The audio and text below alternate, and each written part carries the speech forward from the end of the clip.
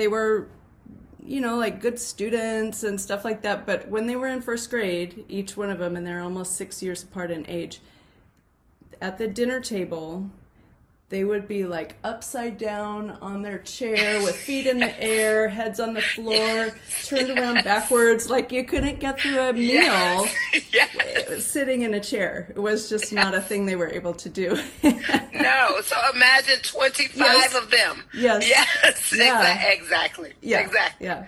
Well, that's so fun to know that. I didn't even know that we had that in common. That's awesome. I love that.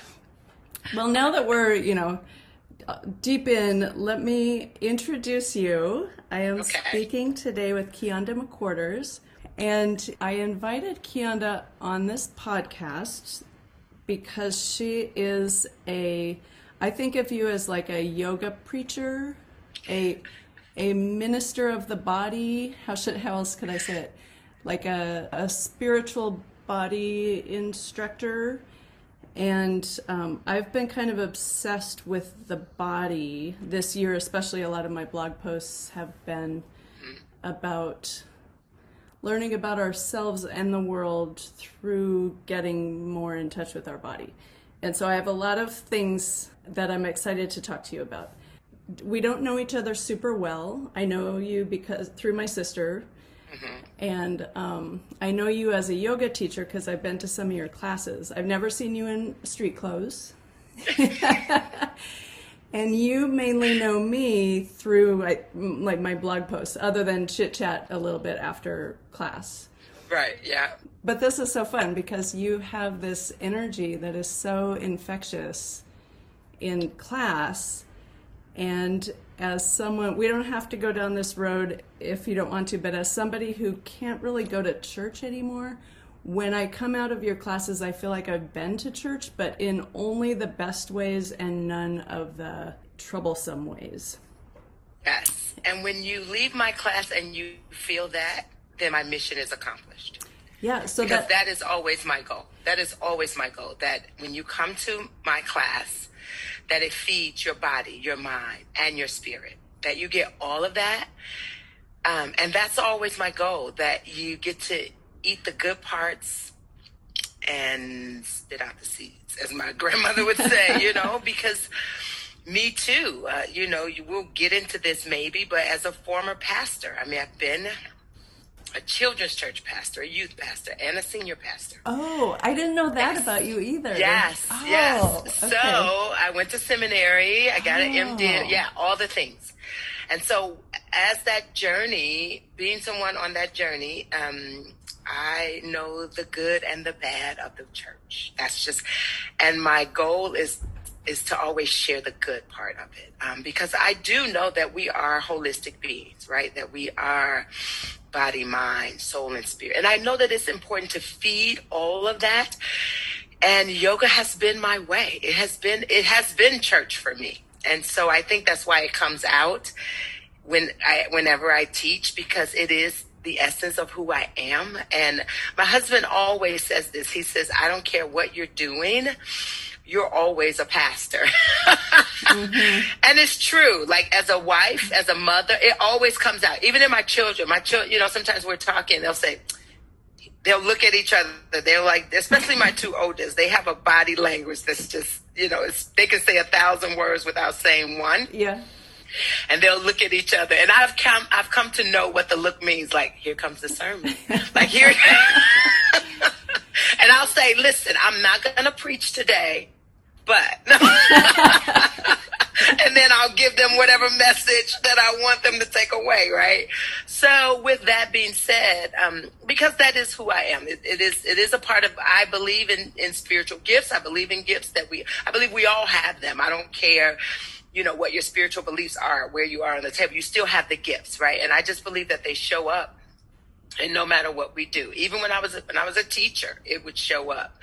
And my parents sometimes would say, I don't know, it's just something about, you just hear that and you're like, it's okay. Yeah. So it just always shows up. So I'm glad that that's your takeaway, because that's really what I come to give. Yeah, totally. So what was the order of events? Were you a pastor first and then a teacher, or the other way around? Well, and some of it was simultaneously. So I was in ministry first, and I was in seminary in Oklahoma. And then my husband and I, we were just dating, but we were long distance dating. I was in Oklahoma, he was in Michigan. But then when we got engaged, I moved to Chicago to plan a wedding, and I finished up my MDiv at Ashland in Ohio. So he was in Michigan, and I would make that commute. Well, once I got done with my MDiv, I worked at the church part-time initially, and I was teaching school. There was at one point where I was a newlywed, I was teaching school, and I was finishing up my degree all at the same time. Not only that, but Chicago, Michigan, and Ohio just occurred at the same place. Yes, they all just blended right in there, didn't they? Because that's how it went. But those are the things you do in your 20s, right? Yes, I know. Some of the things that I look back that I did makes my head spin. And because I didn't do that. But I was teaching full-time and in graduate school and with my first baby, like toddler at home. Yeah. So see, you would look back on that now and you would wonder, like, what was I thinking? Yeah. I spend like 2 hours with small children now, and I'm like, I don't know how I did that as a parent or a teacher. I don't know where that energy came from. Yeah. But another cool thing is that, so you were saying what you do now is like all the good things about church without the seeds, you said. Yeah. And I feel that way about my life. I'm in my studio and I love this place, and I also like to share it with people. So hopefully someday you'll be able to come and make art with me if that's something you're interested in. Maybe with your kids or not, or without your kids. That's often better. Yeah. I feel like I'm sidetracking here, but I feel like a lot of adults, especially moms, only feel justified in making art if it's either with their kids, for their kids, or about their kids. Oh no, not this mom. I try to get moms like, you have your own self too, because that's a whole part of motherhood. We could go into that whole conversation where you lose yourself. But what I was saying about this studio, I love having people here and sharing it. I can't do that now during COVID, but I'm still kind of a teacher. Only the best kind of teaching. Like, I only teach art only when I want to, only the people that I kind of self-select or that self-select me, which is usually kind of the same thing. And when I want to, as much as I want. It's like the thing, because I liked teaching. Sometimes I feel like I'm kind of harsh on my previous life as a teacher, because in a lot of ways it was not aligned with my personality. I'm very introverted and I need tons of time to myself. And yet for 20 some years I was teaching kids all day and then going home and parenting all night. And I was so desperate for alone time that when I had like an hour, my mind would just spin out with the possibilities of all the things I wanted to do, and then it was gone because then it's over. It was the hour has passed. Exactly, and it wasn't a healthy way to live. So in a lot of ways, I was not respecting myself through my choice of career, and yet I learned so much. Isn't that so powerful, though? I think that's the power of the journey. Yeah. And that we do that. How those paths, though, prepare us for where we're going. Like, I very much acknowledge that where I am today is enriched because of where I was, even though I look back and I'm like, I would never do that again. You know what I mean? I don't know. It's some parts of that I'm like, because one of the things is that I'm very anti-institution. So it's hard to thrive in that quote unquote organization or church setting. I agree with what you said. I don't know that was the best choice to honor, who I've come to know myself as. However, I do recognize that journey prepared me for where I am, and that I'm definitely better on this side because of what I experienced on that side. Right. And I was just listening to some people talking about the cruelty of those graduation speeches of like, find your passion and go do it. Because, there are a few 20-something-year-olds who know what they are here for. I've known a handful of them, but most people don't. And you kind of have to just experience things and yeah, we have to do all that cycling around. So then on the topic of that, how did you get into yoga? Yoga found me. I know every time you talk to a yogi, right, we say that, but it is really, really true. So by now, my husband and I are living in Chicago. We are pastoring. I have Is your husband a pastor also? No. Okay. No. And you have this idea. And then you get into it and you're like, wait, what are we doing? What's happening? This is not the way this is supposed to be. So I had just had our second baby. I must have been like 35. We were living in Chicago. My husband was, working and in school, and I was taking care of my mother. My mother had multiple sclerosis. She was living with us. And I was literally overwhelmed. So I'm in ministry. I got two little kids. I think they are like 3 and a few months. So I'm in the thick of it, right? And wow.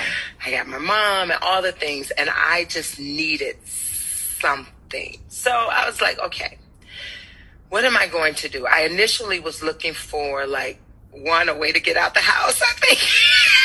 Yeah. And also a way to move my body. I had done a little yoga here and there when I was in undergrad at Michigan State. And I got a Groupon. A Groupon popped up on my phone. Yeah, and I got a Groupon to try hot yoga of all the things. Hot yoga, that 26 into 105 degrees. This tells you how desperate I was looking for something, because who just does that having never done that, right? And I was like, $39 sounds good to me. I'll take it. And I went and thought I was going to die, but I didn't. And I kept going back. And AJ is 15. So that was about, 14 years ago, definitely, maybe 14 and a half years ago. And I kept going. And what I found was that practice got me through. It got me through watching my mother's health decline. It got me through the hurt that I got from being in church, from being in ministry. It got me through the rejection I felt trying to prove myself as a Black woman in ministry. It got me through the heartbreak of having this vision, this desire, this thirst, and watching it be just sucked away. And so it was that practice, the discipline of that, that really got me through. And it was so funny because so many people, I don't know, I'm learning that it's very prevalent in the Black culture, in the Black church, but that yoga isn't a cult and that you cannot do yoga and you should not do yoga. And I was like, listen, I don't care what you all say. Do whatever you want. This is working for me. As a matter of fact, this is bringing me closer to God, because the church where I'm supposed to find God, if it was up to that, I'd be like, you know what? That's okay. And so it was in that practice that I also developed my spiritual growth. I developed spiritual disciplines. I developed a real knowing of who God is outside of religious settings, really. And it just spoke to me. And so I maintained a practice, and I did my best to keep it through all of life's ups and downs. So when we moved here, I found that was one of the first things that I did. I found Forge and never moved. Yeah. And so that's really how I got into the practice. And it found me at really some of my lowest points. And it really helped get me through. So I want to go a little more into what it is, because I think some of the things, what is it? There's the discipline, the showing up and the getting out of the house and doing something that's quieter, because you've got to, you're taking care of 1,000 people and then you need that time for yourself. But I'm also interested in, I don't know if you know the work of Reverend Angel Kyoto Williams. I just did a sit with her. I love her. Yeah. Okay, go ahead. Debbie and I went and saw She's a rock star for me. Yeah. Debbie and I went and saw her last year when she was in Portland, and I've read some of her stuff and listened to some of her talks, and she was someone who, she helped me sort of uncover, because as a white person, I've always been puzzled, like, how can I be from this group of people that has gone around the world, you know, having the audacity and arrogance to think that we can go dominate people. They should be subject to us. We're going to take their land. Like, I'm a part of that because I am European American, and that's what Europeans have done around the world, and not only Europeans, and that has always been a source of shame and puzzlement, something that I've tried to figure out, like, how can anybody do that, let alone, like, why is it so common for this group of people that I belong to? She was someone who talked about that the only way, because humans are wired to take care of each other, the only way that you can inflict harm on somebody, another human, which is not natural, is by dehumanizing them. Dehumanizing them. And so there's dehumanizing that you're doing to the other person, but there also needs to be shutting down of your own feelings, which is kind of dehumanizing yourself, I guess. Now that I think about it, I don't think she said that, but that's what it would seem to be for me. And by separating yourself from your emotional life, that is what enables a person to inflict that kind of harm. And I've spent a lot of time thinking about that. I started writing more about the body. Like, if you had read my blog a few years ago, it was more about art and blah, blah, blah, and failure. You know, I write about a lot of things, but people who've been reading my work for a long time have probably noticed, oh, she's really into the body this year. And it was because of all the events of this year, and even before George Floyd, I was trying, I think it was about a year ago that I listened to this thing of Reverend Angel, and just trying to make sense of that, and like, what can I do to break free of that and sort of heal. And so I feel like for everybody, but I'm trying to sort of, you know, turn around to my white people to try to express what I'm figuring out. We just have to be in touch with our body. And I think when you look around at white culture, there's not a lot of that going on. I don't know. I'm not making sense right now, but no, you really are making sense, and it is true. I think there's something to be said both when you talk about white culture and being in touch with the body, the fullness, the wholeness of who we are, but also Western culture, American culture. So, for example, there are some people who are drawn to my class because they're like, I don't know, it's not just a physical practice. It's something about, but then there are others who will never be drawn to it because they just want to work out.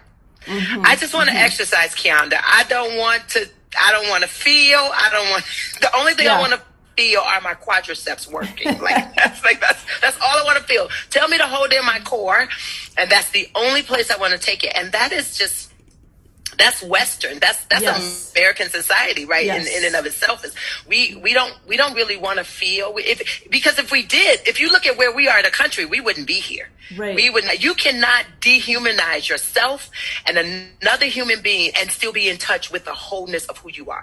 There is no way. That's impossible. They contradict each other. And the kind of exercising that you're describing, that's a form of numbing. That's using exercise as numbing to not feel. Yes, it is. Not feeling. You're not, and it's like, oh, I can do this. I can get up at 6 a.m. I can work, but don't make me pause. Don't make me stop. Don't make me think. Don't make me be in touch. Don't tell me to connect with breath. Tell me to squeeze my glutes and hold my core in. And so I think that you're absolutely right in that we don't always want to go there, and it's when we don't take the time and the opportunity to go there, that's what's keeping us from healing. That's what's keeping us from really being our brother's keeper. The truth is, Pam, that's why we're in this pandemic for so long. Because if we really took the time to really feel and engage in empathy, come on. There would not have to be PSAs about stay home and wear a mask, right? It would be common knowledge, and it would be something that I would do, not for myself, regardless of where I was, but for my neighbor. But let's go to it, right? Scripture tells us what? Love your neighbor as yourself. We have not been taught to love ourselves, to feel ourselves, to be in the wholeness of who we are. And so if you can't do that, I cannot give what I do not have. And that's what I have really gotten out of yoga. I started this summer. It sort of came to me the way yoga came to you. I started getting a little into Ayurveda. I was feeling squishy and lethargic all the time. Yeah, it just didn't feel good. And so I thought, I've heard a little bit about this. I started reading more. Getting up early was one of the main things. And I've been since I stopped teaching, you have to be an early person. But yes. I always saw that as going against my true nature. So since I stopped, I've kind of allowed myself to just be a sleeper inner and just claim it. And, but I started getting up early, like before the sun, just as an experiment. Although I've done it every day since that day. I think it was July 17th. And as part of the early morning routine was doing sun salutations as the sun is coming up, which is so beautiful. And the whole message of Ayurveda is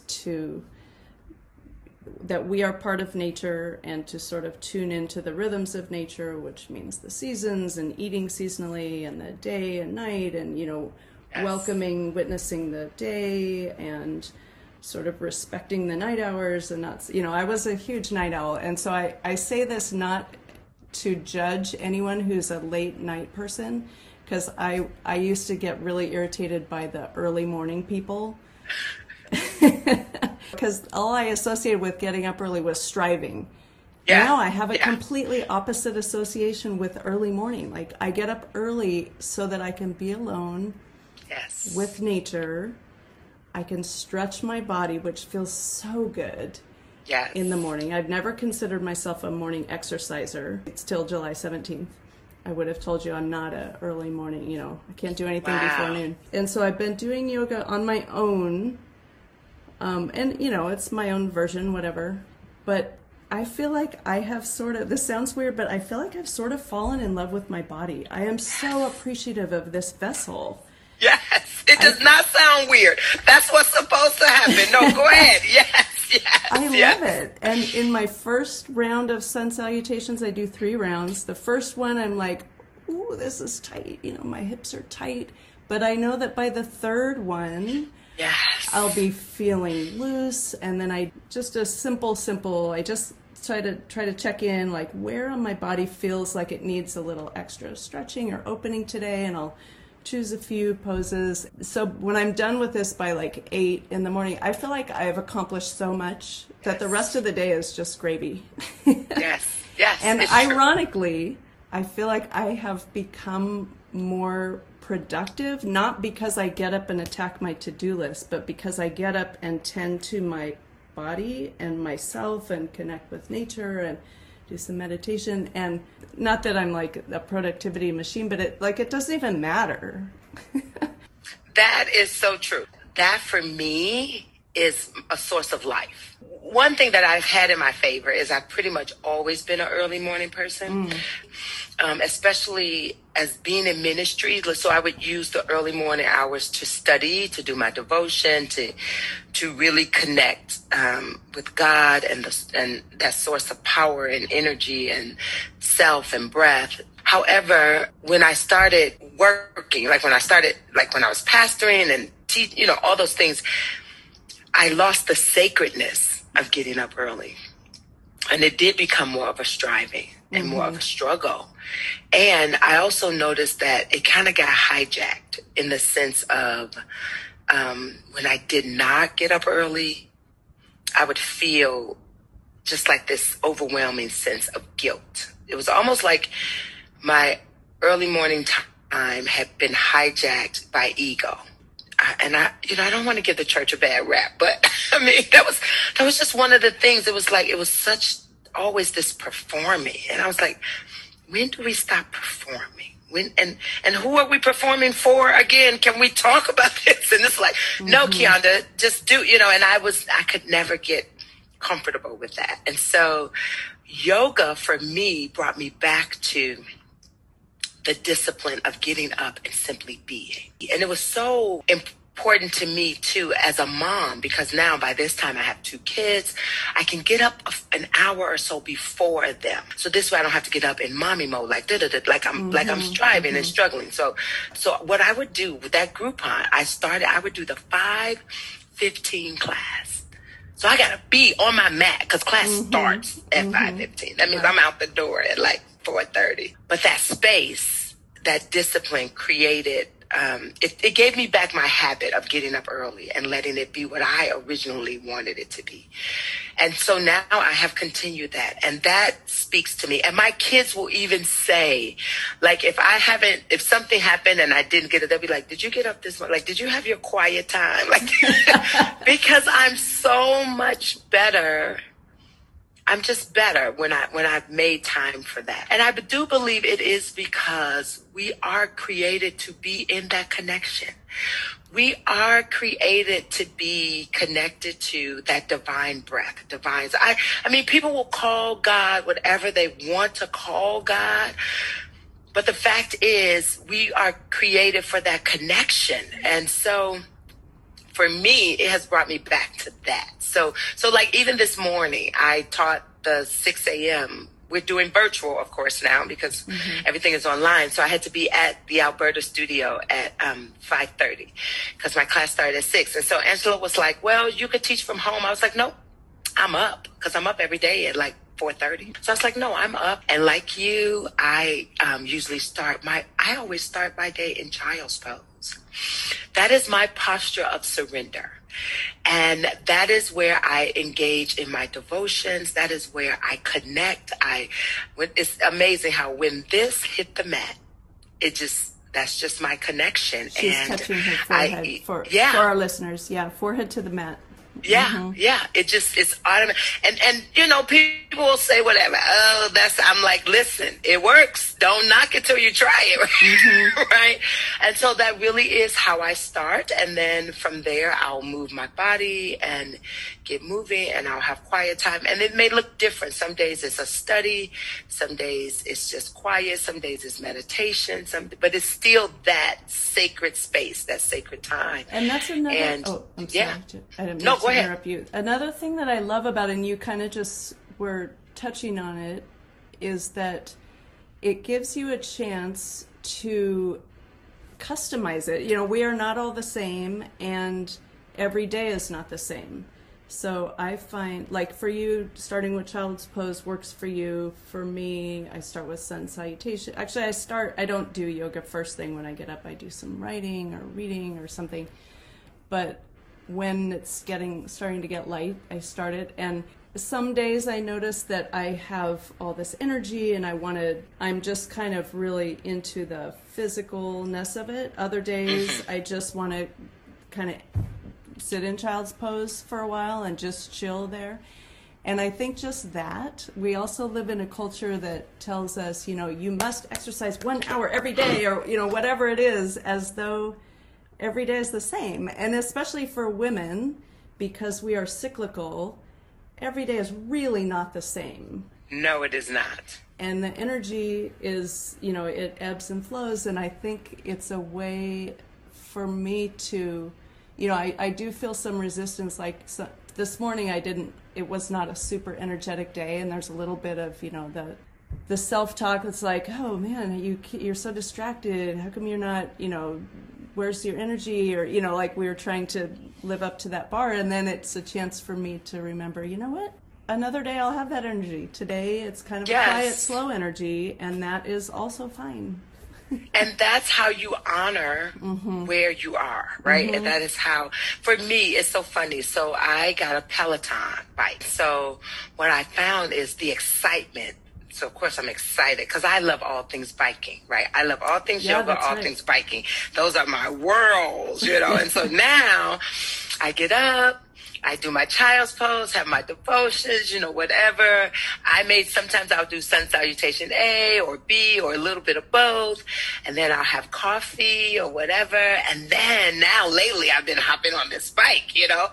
So I did that for 4 or 5 days. And then the other day I was like, yeah, no, I don't want to even see that bike. I don't even want to get on that bike. And that's absolutely okay. That's not where I am today. Even this morning, I was like, yeah, no, that's not where I am today. And so I think you're right. But I think that is the thing that we're not always encouraged or invited to do.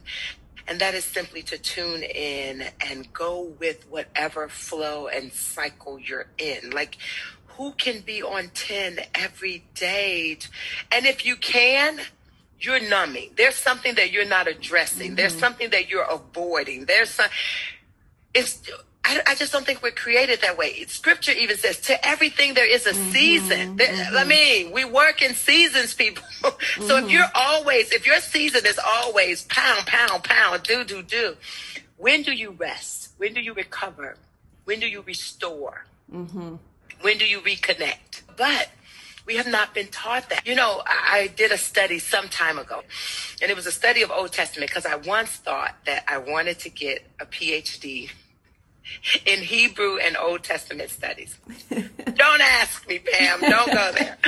But anyway, I did a study on farming in Old Testament times and based off Old Testament scriptures and based on the instructions of, you toil the land, but then you give the land time to rest, right?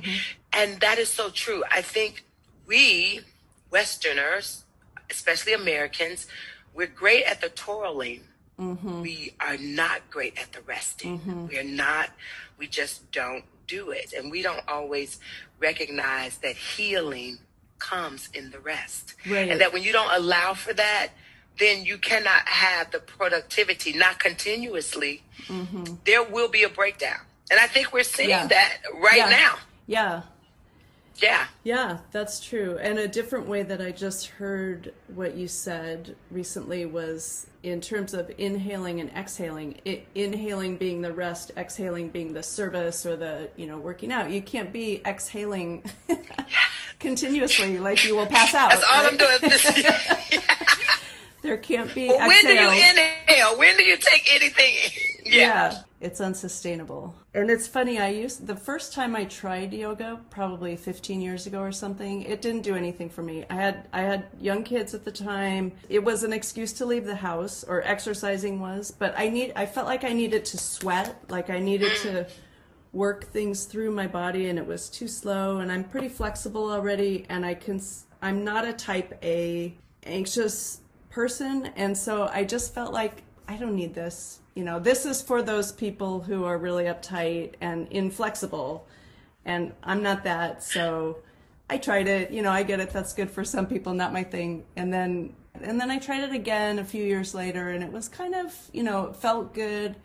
But then it was when I moved here that I really started getting more interested in yoga. But can I ask, what was your age? What was your age? I'm 55 when it started to really appreciate it and get into it. Yeah. I'm 55 now, so I think I was just turning 52.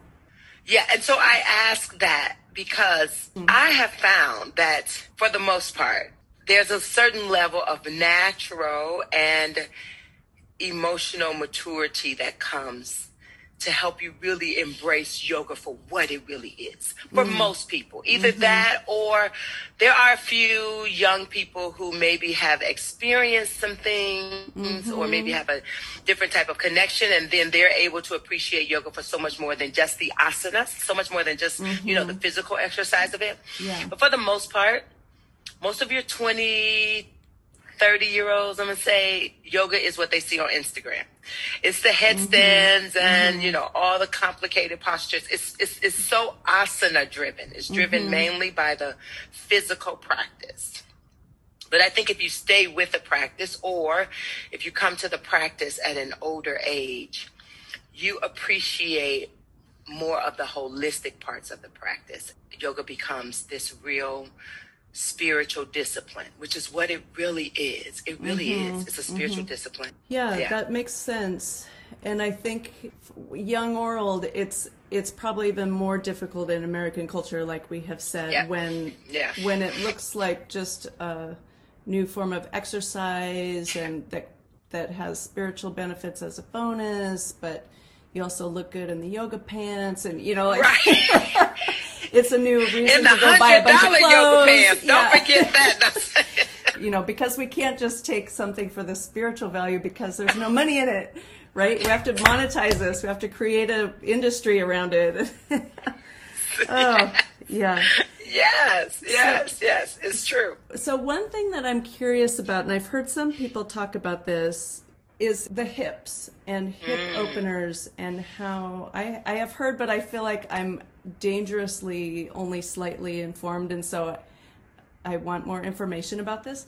I understand that the hips are where we hold memories and emotions. Am I right about that? You're absolutely right. And so the hip openers, and even like I've just spent thousands of hours stretching in my life because it feels good.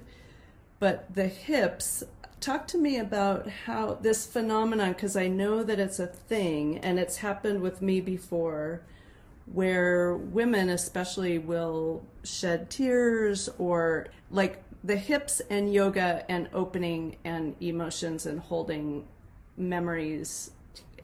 Does that give you enough to talk about? Yeah, no, okay. you actually know more than you think you know, because that's absolutely true. So, of course, in our culture, and we tend to not really pay attention to Eastern and ancient culture, right? Eastern medicine.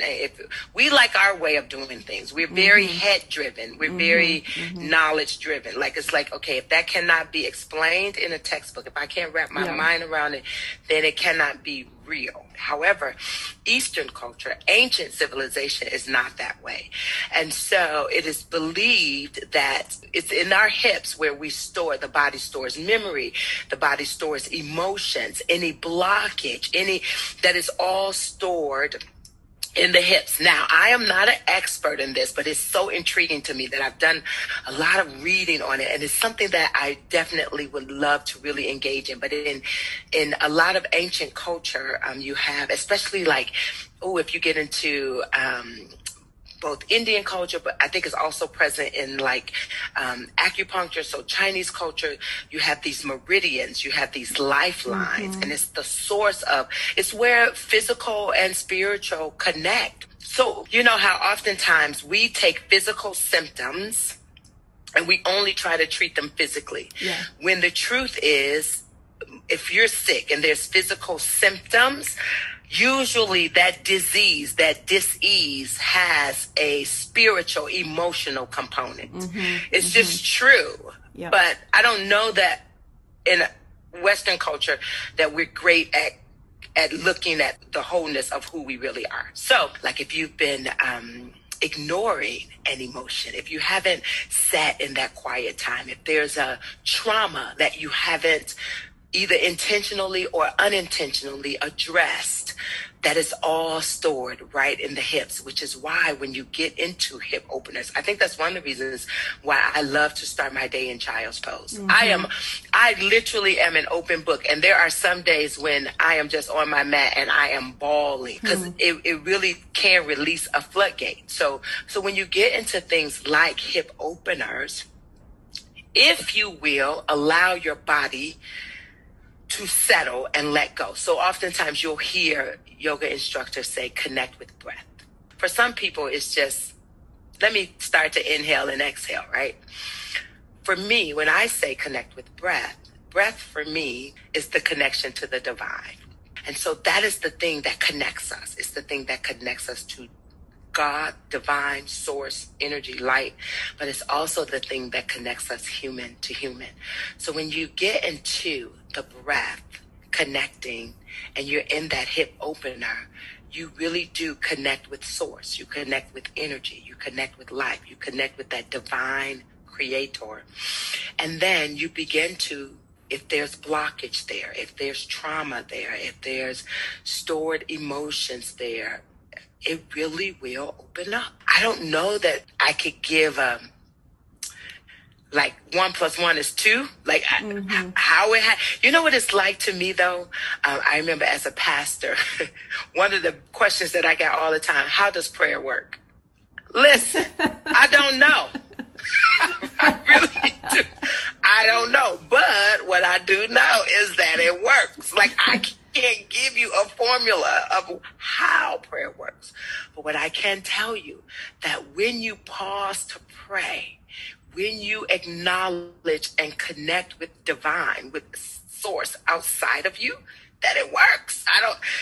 There have been times, right, where I'll go to pray about something and I get up. Now the situation is literally the same. It has not changed. But something in me is restored, it's renewed, it's refreshed, right? And so people will always ask me, because I used to do a lot of teachings on prayer and the importance of prayer and why that was the one question I got all the time: how does prayer work? That is so funny. I can just tell you that it works. That's such an American question, because that's kind of, I hold some grudges against the church, I'll just say it. But one is, and I am participant in this. So anytime that I'm blaming something, I'm trying to use that as an opportunity to look at what is my role. I'm trying to deflect something, but it's me. But I think the church is really good at pointing us outward for all the answers. Like, that question is so perfect. Yes. God has the answer, or the pastor has the answer, or the answer's in this book, or that, and I feel like my whole... Or these 5 steps. If you do these 5 steps, I'm like, you can do all 5 of those steps, and it still might not... Right, and we're gonna follow these rules, and, and I feel like it trains us to not listen to ourselves. And so that's how yoga for me is almost the opposite. And not only yoga, I find that through dance and through art and any kind of, I'll put all those under the umbrella of art, because I think art is a self-expression is the word, but I can never relate to the term self-expression. I feel like it's self-discovery or self-exploration, that for any time we're forced to look inward, that's where the connection is, and that's where the wisdom is. Like, it's already there. Yes. And so that's my beef with church. And I'm probably offending people listening, but whatever. You could tell me about it in emails, or we'll have a good conversation. Right? But I think you're right. I think you bring up a good point in that we are taught to look outside of ourselves. And we do. This is the thing too. It's like, I want people to really understand. Go to church. If church does something for you, great, go. But what I need you to really understand, that person that's behind that pulpit that's giving that message is a person. And that person does good, bad, all the things. That person has very limited wisdom and knowledge, and that person, you have just as much access to divine, to guidance, to wisdom, because I'm telling you, even now as a yoga teacher, right, I get this. Matter of fact, I'm going to see if I still have the email. I got an email just the other day. My pastor said yoga I was like, I don't really care what your pastor don't know nothing more about yoga than you do. But yet you're taking instructions from, what I mean? And so that is my beef with the church. It really is, in that we form this hierarchy where we want people to depend on us as members, as leaders, right? We cripple people. We really do. And it's just us feeding our own ego and making people depend on us, as opposed to teaching people to really find God, divine source energy within. And so that's there. I'm just like, no, don't, just don't go there. So, but going back to what you said, I think you're absolutely right in that there is that divine connection. And so when you get into things like hip openers, where we do store, think about it. Things that we experience, things that show up in our life. I told you I'm reading that book, The Body Keeps Score. Yeah, I was thinking about that. Oh my gosh, I keep going back. I'm never going to finish that. I'm never going to finish, but I don't know that I'm supposed to. I think I'm supposed to keep going back because every time I get a new revelation about something, about, and so, but it is true, right? The body really does keep score. So you got to think about like where you're holding that way, and it's there. And so for most of us, I know it's true definitely in Black culture, but I think it's also true in American culture, in Western culture. I keep using that as a reference. I think because we tend to not explore realms and dimensions that we cannot define. Like if we cannot give a concrete definition, we're very comfortable with concrete knowledge, but we're not very comfortable with ancient wisdom. We're very comfortable with the physical side.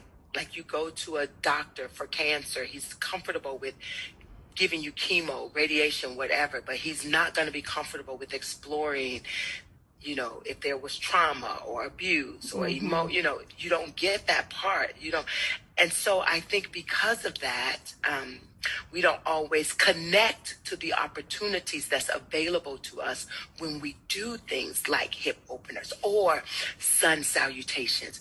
Sun salutations really is a divine practice. It really is. And it's your opportunity to connect with source, to connect with nature. It really is. But we don't like to explore that side. We want to do 10 sun salutations because it's going to get our heart rate up. And if we get our heart rate up, that's our cardio exercise. And you know what I mean? We're so comfortable with all of those sides of it. So I think because of that, we don't always, I will never forget the first time I really paused, connected with breath, and was in a hip opener. I was in a public class. I was like, Kianda, you're going to lose it right here. I was like, yeah. I'm going to lose it right here because, the energy that it would take to try to hold it all in, I thought would have literally made me sick. But come on, if we are honest, we don't always create space for that type of vulnerability. I think Brené Brown says it best in her work of being vulnerable. We don't create space that allows us to really express and experience that level of vulnerability. And I think what you just said is why our culture is so sick, because we're trying to keep it all inside. And I've had that in my own life. I had a little bout with cancer that came right on the heels, surprise, surprise, of a 16-year difficult marriage that was not healthy for me, and a equally long teaching career that I wasn't nourishing myself. Like I was the plant, next to the sidewalk, getting trampled on, and not enough sun, and that forgot to get watered, and then disease set in. It was so clear to me. And yet, what did the medical doctors all 100% ask me about?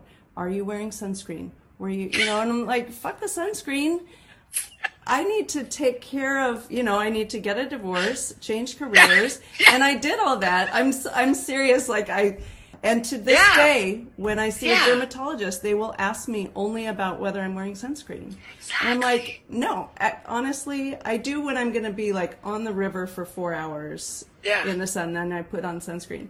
I don't care about sunscreen. Sunscreen is not my problem. And sunscreen may help with the symptoms, but that's not going to get to the root of the problem. It's not going to get, and that's what we are not great at. That is where we don't thrive as a society, because I say the same thing. Now, I will say this, and people, especially my mom's family, they hate when I say this, but I often say, okay, if you look at my mother's death certificate, it would say she died from complications of multiple sclerosis. And that could be true. But I say my mother died from a broken heart.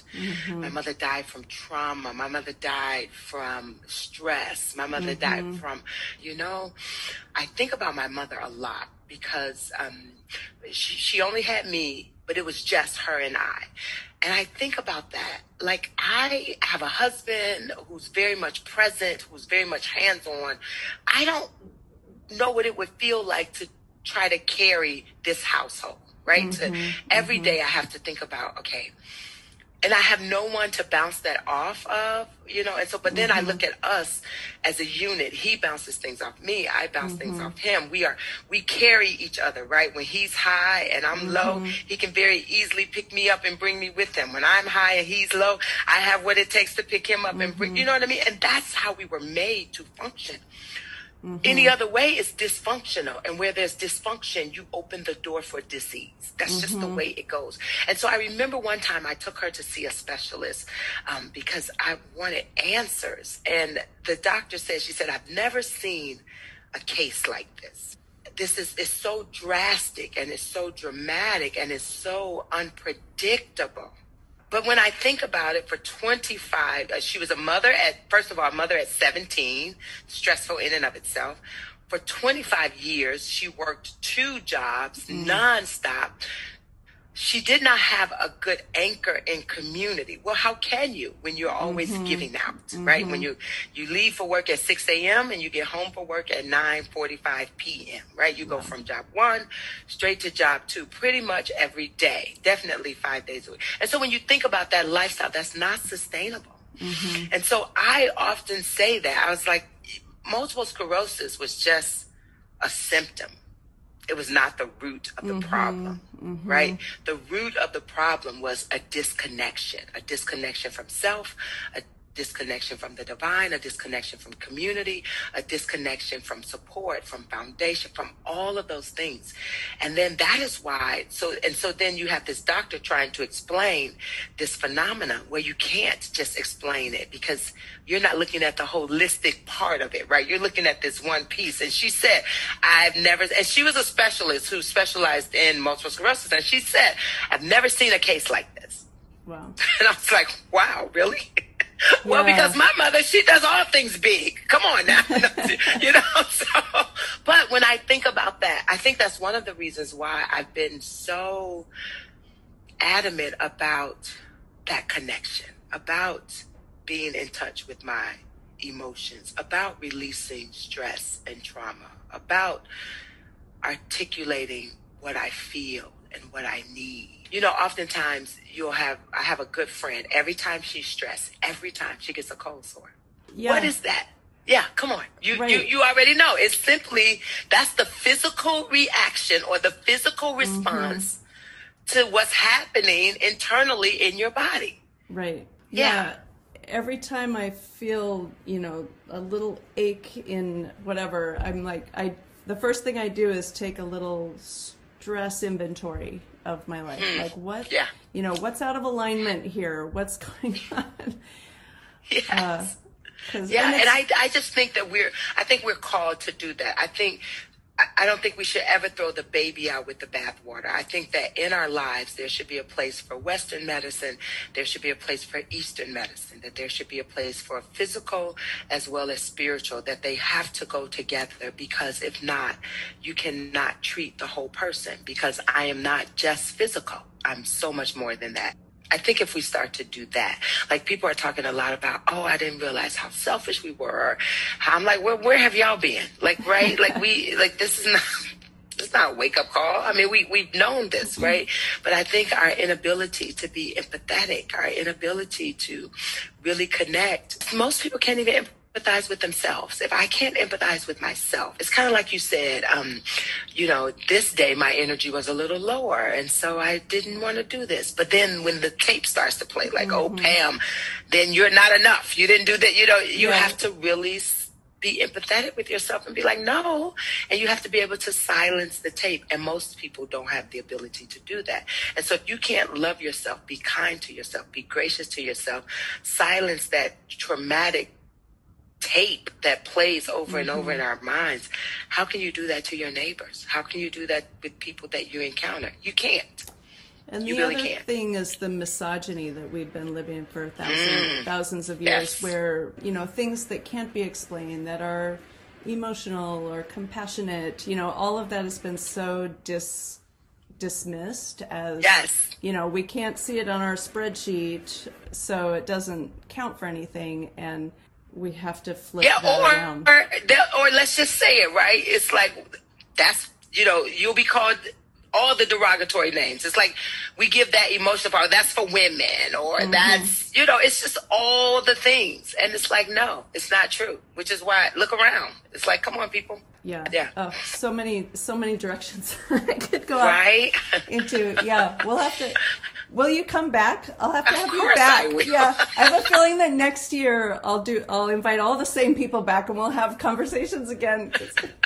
It's all just connection. We're all just connection, healthy living, being wholehearted, having a purpose. Because the message life. really is the same. The methods may differ, but the message really is the same. Yeah, I used to say that all the time, especially like when I was pastor. I would always tell people, listen, the message doesn't change. It just doesn't. The message that you are loved, that you are enough, that you were created to be in community with God and with people, that does not change. Now, the methods, they can definitely differ. They will differ. They should differ. But the truth is, if you ask me, people are always trying to find their purpose. That's your purpose. Really, we all really have one purpose. Now, how we carry it out will be different. Our crafts, our strengths, all of that. That would be different. But really, we are on this earth to connect with God, to connect with one another. And when I connect with you, that's really what I should bring. I should bring you a greater awareness of divine light, God, and a greater awareness of your connection with you and our connection together. That's what we're called to do. Well, that's a perfect place to wrap up, because that's a namaste, right? The light in me honors the light in you. And I always add, because they're all light from the sun, because we're all connected. It's all the same light. It's just in little pieces, right? In each. Yes, absolutely. Absolutely. Hey, man, thank you so much, Kionda. This was really fun. And I feel like I could talk to you for 3 more hours, because even just the last thing you said, it sparked like 8 different conversations and roads I wanted to go down. But then I would be editing for 4 days to to get it down to a size that people will listen to. But thank you for being here. Thank you for the joy that you just exude in class and in your life from what I know of you. Every time I see you, it kind of puts a little bounce in my step, and you just have this presence that is so life-affirming, and it's just like this hug, whether or not you're hugging anyone, because these days we can't hug people, but your presence is just like a warm embrace, and I really appreciate you for that. Well, that made it worth it right there. Thank you. And thank you for having me. I have to say that I was like, what? You want to talk to me for what? I'm like, okay, I guess, but I appreciate the invite. I really do. I know you don't know me, and I know you say that, but I do feel like I know you. I feel like I just know and love you simply because I know and love your sister, and again, that's just that connection. I feel like we're friends. So. Yeah, I totally do too. Yeah. So that was my friend Kionda. I hope you enjoyed that as much as I did, and even in the editing process, it was so fun to just keep listening to that conversation over and over. So this is Pam Concierge. You have been listening to the Accidental Muralist podcast, and I would love it if you subscribed on Apple Podcasts, and also go to my website and subscribe to my newsletters, because you will get things in your inbox that you will love. Thanks for listening. See you next time.